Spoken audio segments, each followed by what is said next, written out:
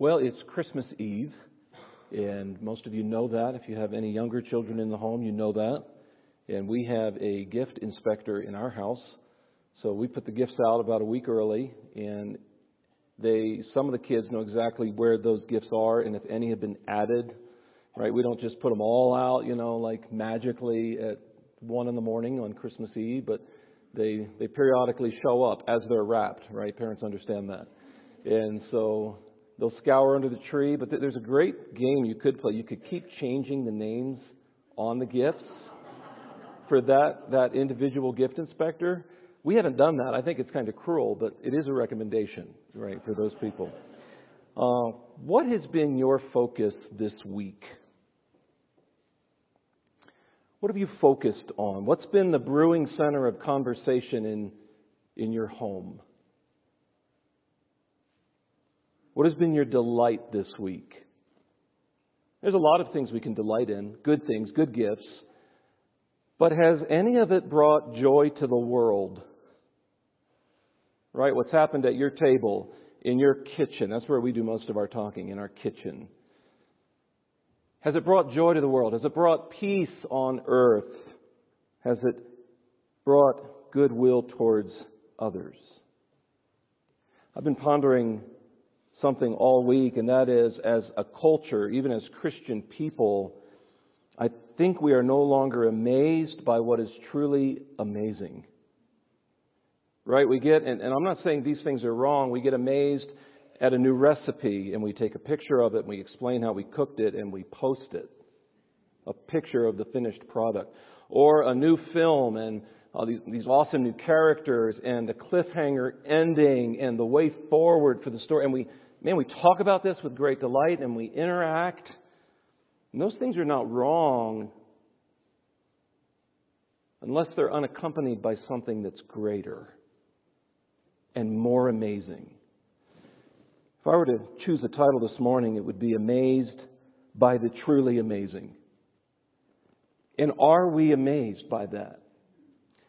Some of that has to do with how we view our own depravity. Do we have a biblical view, a God's eye view of our own depravity, our own sin, to be truly amazed at the grace of God, which loved us even when we were sinners?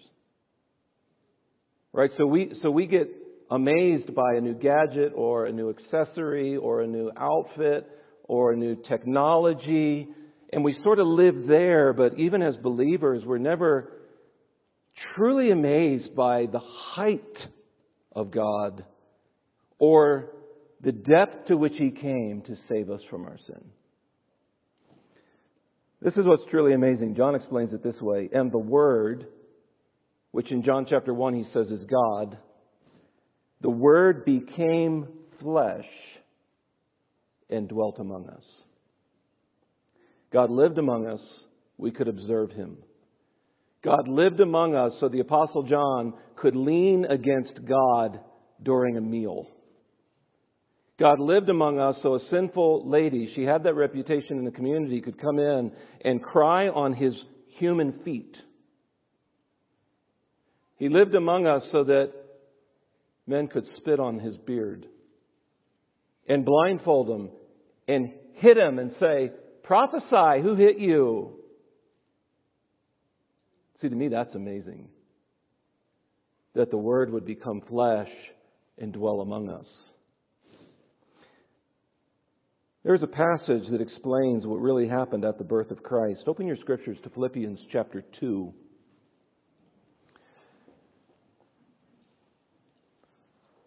We're going to begin reading in verse 6. We'll go back and look from verses 1 to 5 as well. Philippians chapter 2, verse 6 says this. Of course, the last two words of verse 5 identify the subject, Jesus Christ. Verse 6, who though He was in the form of God, did not count equality with God a thing to be grasped, but emptied Himself by taking the form of a servant, being born in the likeness of men, and being found in human form, He humbled Himself by becoming obedient to the point of death, even death on the cross. It's a single Greek word used in verse 7, and it refers to Christ emptying himself. It refers to an abasing or to deprive a thing of its proper functions. Some of you know it by the word kenosis. There's a whole kenosis theory. What does it mean that Jesus emptied himself? Two passages explain this word. The first is found in the passage we just read, where it says that Christ emptied himself. Keep your place in Philippians 2. Let me read you the other verse. 2 Corinthians 8:9 says, "For you know the grace of our Lord Jesus Christ, that though he was rich, yet for your sake he became" what? Poor. "So that by his poverty you might become rich." See, these verses explain the height from which the eternal Son descended when he took on flesh. In both cases, in both Philippians 2:7 and 2 Corinthians 8:9, in both cases, Jesus became something he was not. He was never this before. He was never a servant in human form before. Right? He was never that. So the emptying has to do with something that he takes upon himself. And he was never poor before. That never happened in all of eternity with the Son of God. He was never in human form, and he was never poor. And that should have never changed. But why did it change? Why do we have so many good Christmas songs? Old and new. Why do we sing about this? Why are we amazed? Why for a whole month have we set aside a focus on Christ coming in the flesh? Why have we done that?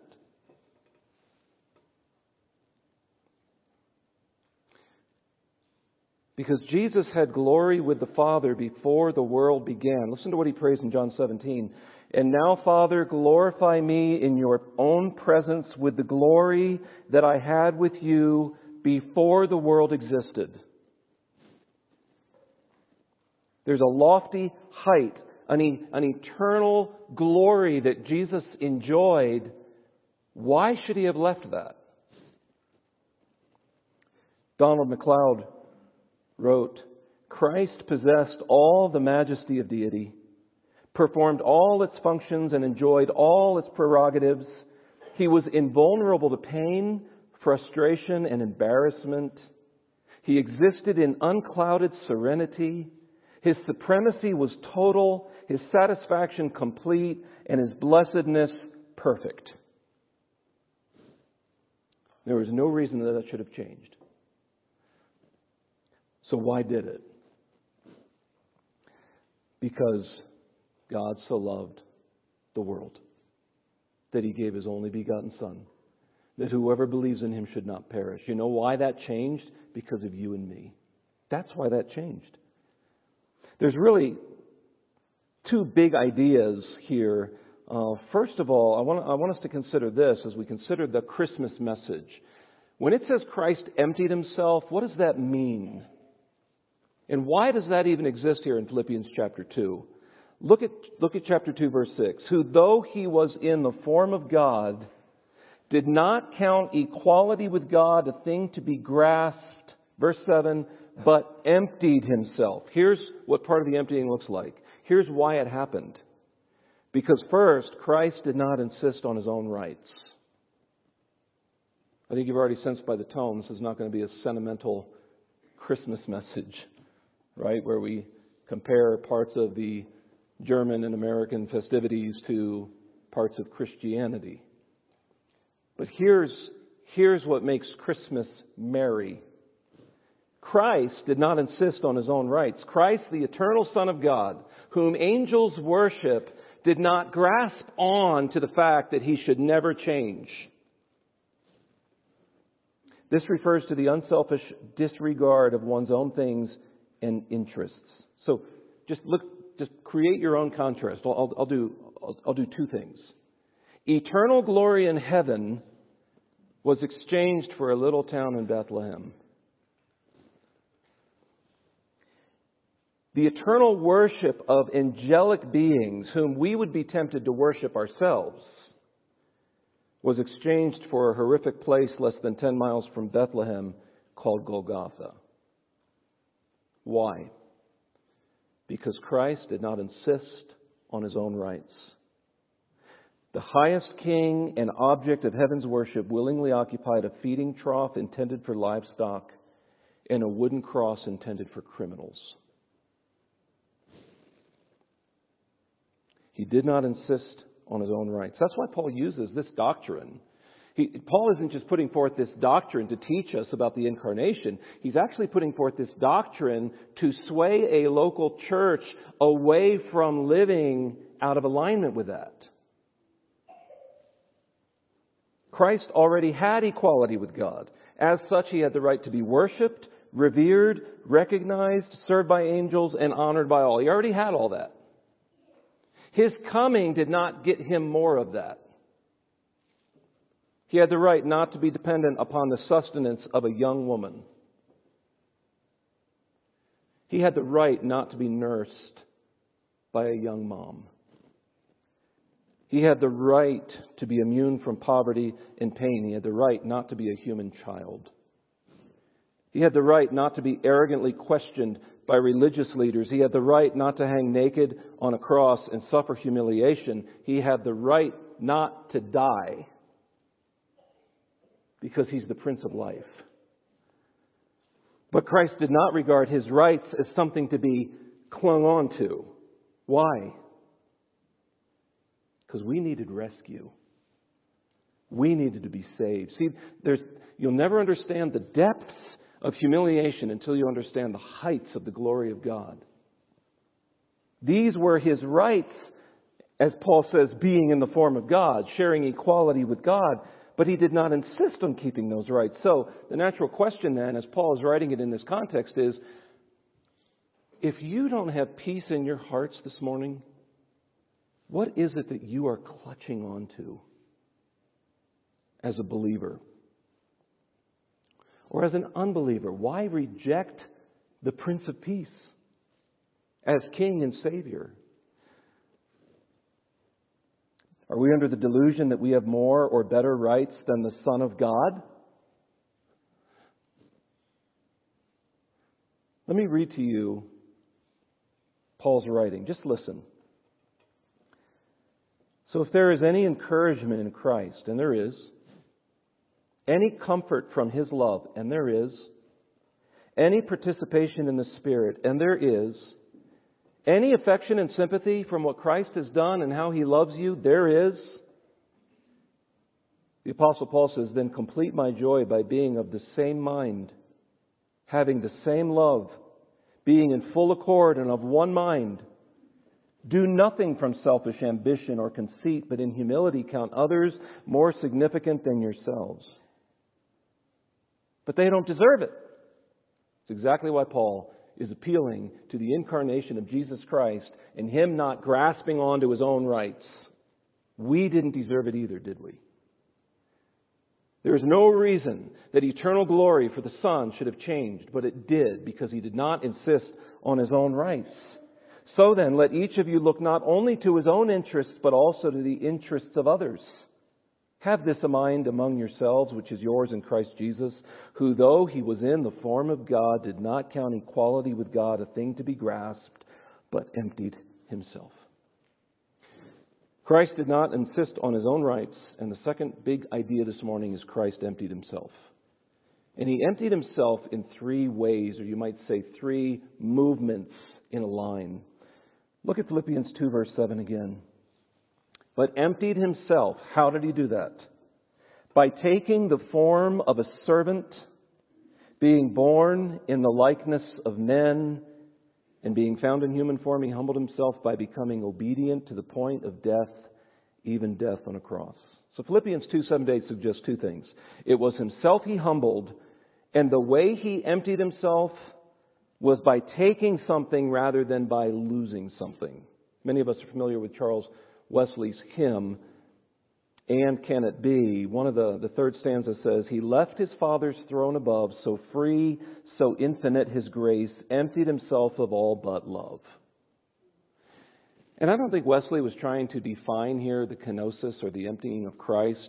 Because if he was, we'd be left with a Christ that is not fully God. He laid aside his rights, not his deity. He emptied himself, not of his divine prerogatives, but of his rights. He took the form of a servant, being born in the likeness of men. It is what Christ assumed that humbled and impoverished him, not what he lost. He took the form of a servant. He took the likeness of humanity. He took death in its most aggravated form. That's the emptying. He did not lose his deity. He took upon himself humanity.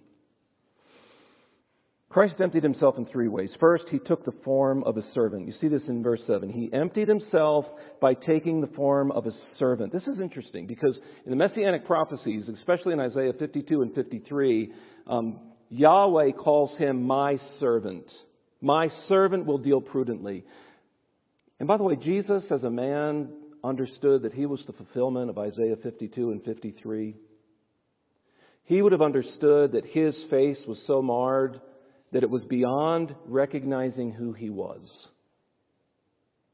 The servant knew that was his work to do. See, from eternity, he was a son to the Father. Now he becomes a servant under law, bound to obey, charged with a work to do. What is the work? To seek and to save the lost.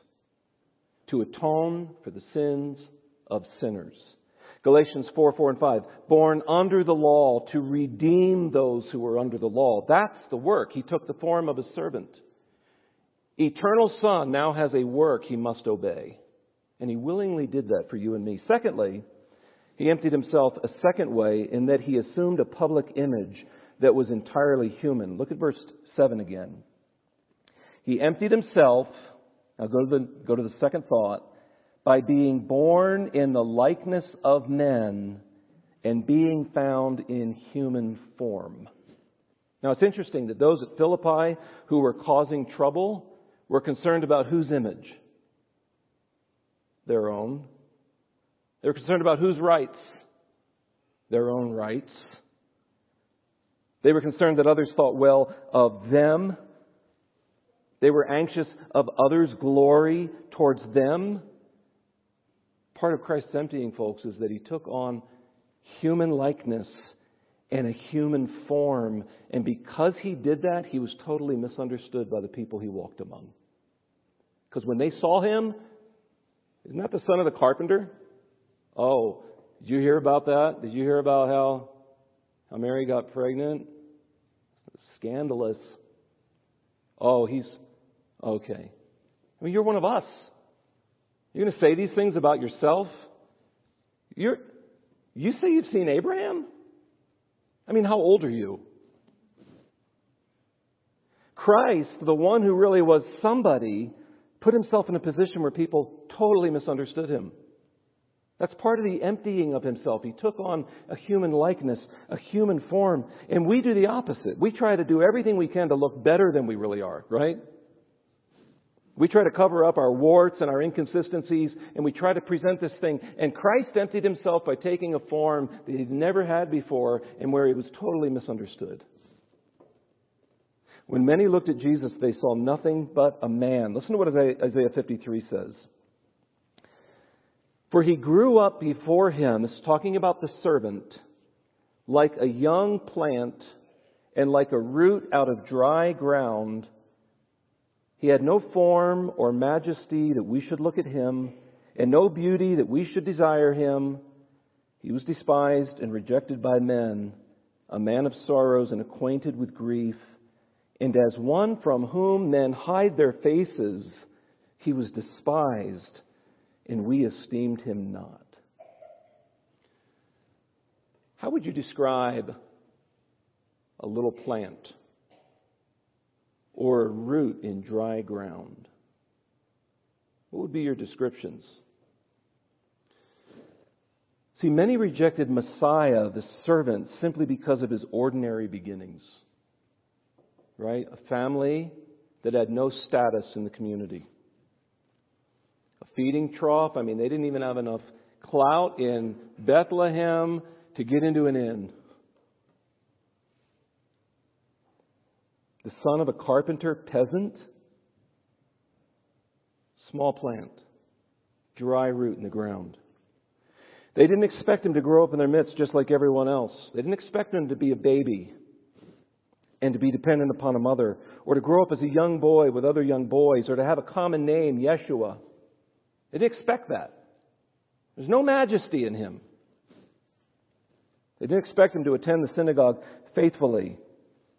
They didn't expect him to have to be at religious feasts.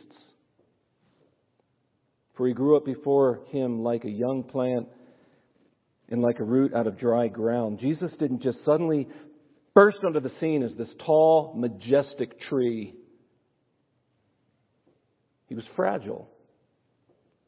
He was overlooked, and he was misunderstood.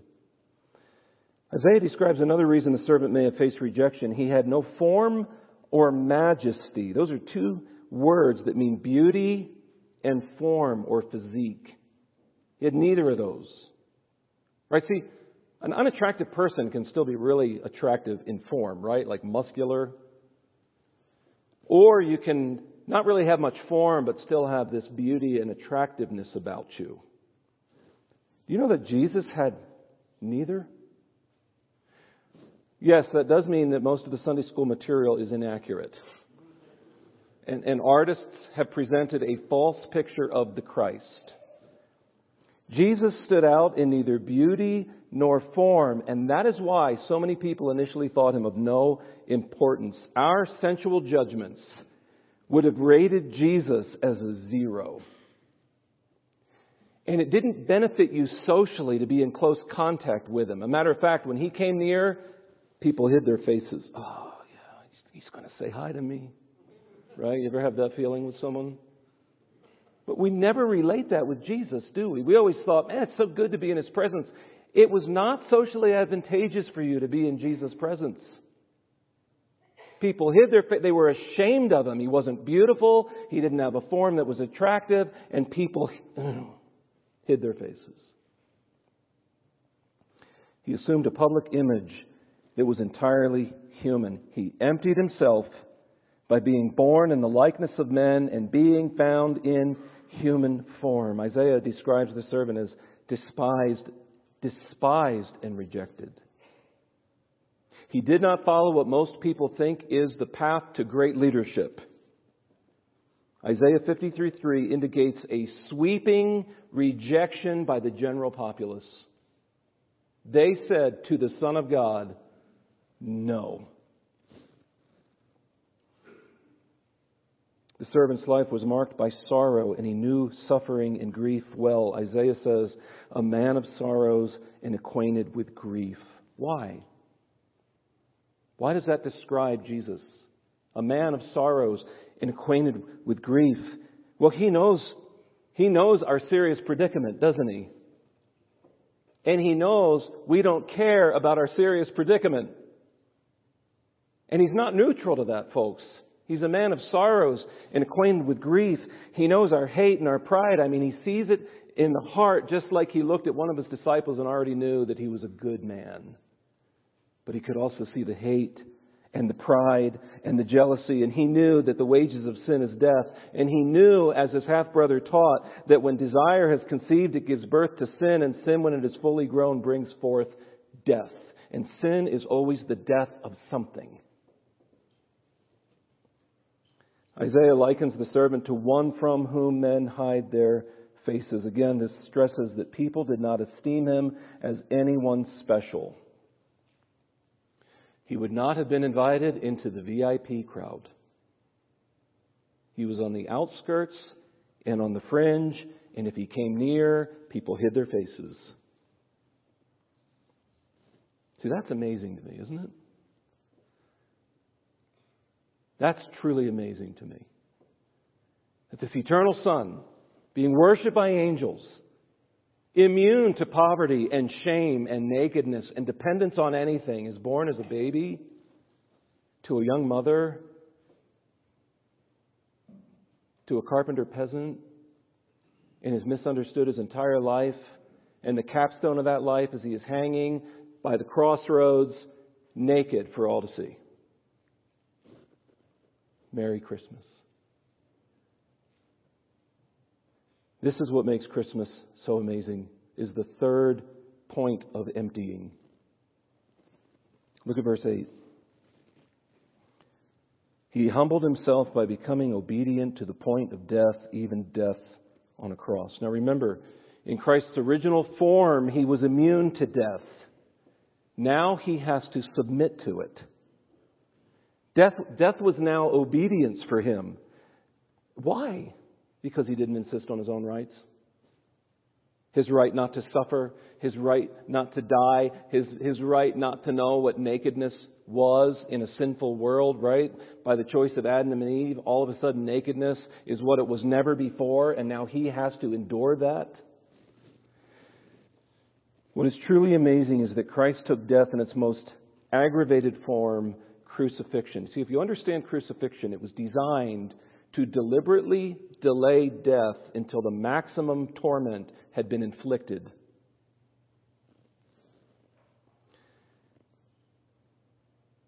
Galatians 3:13 says, Christ redeemed us from the curse of the law by becoming a curse for us. For it is written, cursed is everyone who hangs on a tree. See, it wasn't just that he was crucified, but as he hung there, he became the symbol of one who was cursed by God himself. Poverty, misunderstanding, rejection, spit drips off his beard, blood is caked on his slashed back, thorns pressed into his brow, soldiers laugh as they've either become sadistic or numb to torture. And this is all part of the Christmas story. Christ was born for the express purpose of dying for sinful people. He emptied himself by taking the form of a servant. He emptied himself by assuming a public image that was entirely human. And he emptied himself by taking death. He knew why he came. He came to die. I just tried to put a list down as the eternal Son empties himself and comes among us. Why? Gossip, idolatry, a critical tongue, pornography, hate, anger, crude joking, kidnapping, jealousy, pride, murder, selfishness, adultery, lying, abuse, bitterness. For this reason, Christ Jesus came into the world to save sinners. In John 18:37, Pilate asks to me what becomes an intriguing question. He says, "So you are a king?" Remember this in John? Jesus answered, "You say that I am a king." Listen to what he says. "For this purpose I was born, and for this purpose I have come into the world, to bear witness to the truth. Everyone who is of the truth listens to my voice." Are you of the truth this morning? Have you heard his voice? Have you seen his example? See, here's the meaning of Christmas. God took the initiative to send his Son so that sin could be paid for, thus forgiving guilty people by a gift of grace. Christmas isn't about exchanging gifts. It's about one gift. And one gift given freely so that those who believe, they receive it by faith. That's what Matthew sees in Christ's birth. Matthew 1:21. "She will bear a son, and you shall call his name Jesus, for he will save his people from their sins." The manger leads to the cross, where the Prince of Life is killed, where the eternal Word is temporarily muzzled, where the bread of life is rejected, and where the light of the world is seemingly extinguished. But Jesus rose again on the third day. So he is the bread of life. He is the resurrection and the life. He is the light of the world. I want to close with an illustration. Many of you have read the story of John and Betty Stam, who served as missionaries in China. They had been marched up to a hill after they refused to stop preaching the gospel or to leave the people they had grown to love and God sent them to. They both were told to kneel down, And I forget who was beheaded first, but it was one first and then the other by the sword of the Chinese. There was a man named Frank Houghton who was serving as the editorial secretary for the China Inland Mission. And he made a trip to China in 1934 to see firsthand the progress of the work. And he went in and he actually journeyed to these hostile places, even where John and Betty Stam had been executed, just to see the condition of his missionaries and of the national believers. Many other missionaries have been captured by the Communist Red Army and were released in poor health, and some were never seen again.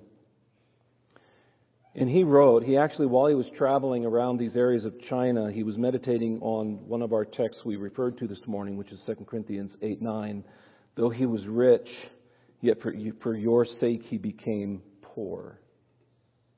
And thinking especially on the death of John and Betty Stam, he took that verse and he wrote a Christmas hymn that is not well known. I just want to read it. It's so unknown, I don't even know the tune to this hymn. It's called Thou Who Wast Rich Beyond All Splendor. Frank Houghton writes, Thou who wast rich beyond all splendor, all for love's sake became poor. Thrones for a manger did surrender, sapphire paved courts for stable floor.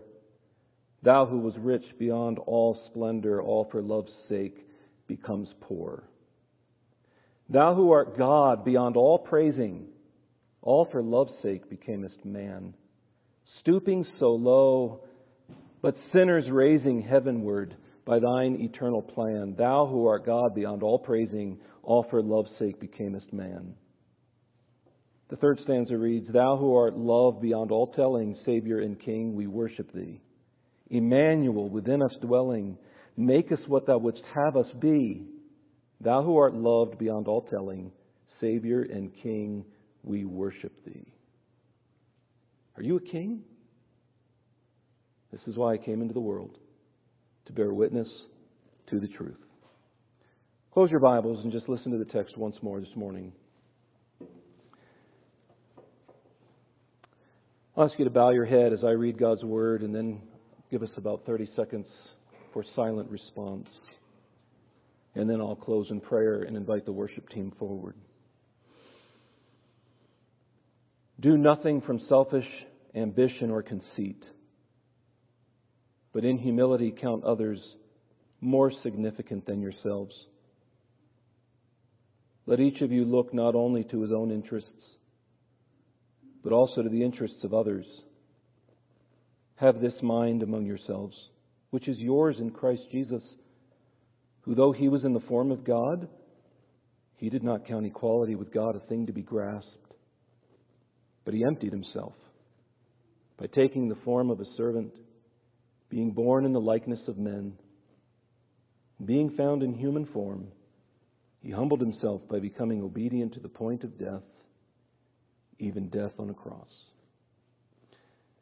And as we await for Christ's second advent, I want to remind us as a church that while people were shaming and ridiculing the Son of God, the Father was exalting him. The very next verses that follow our text this morning says, Therefore God has highly exalted him and bestowed on him the name that is above every name, so that at the name of Jesus every knee should bow, in heaven and on earth and under the earth, and every tongue confess that Jesus Christ is Lord, to the glory of God the Father.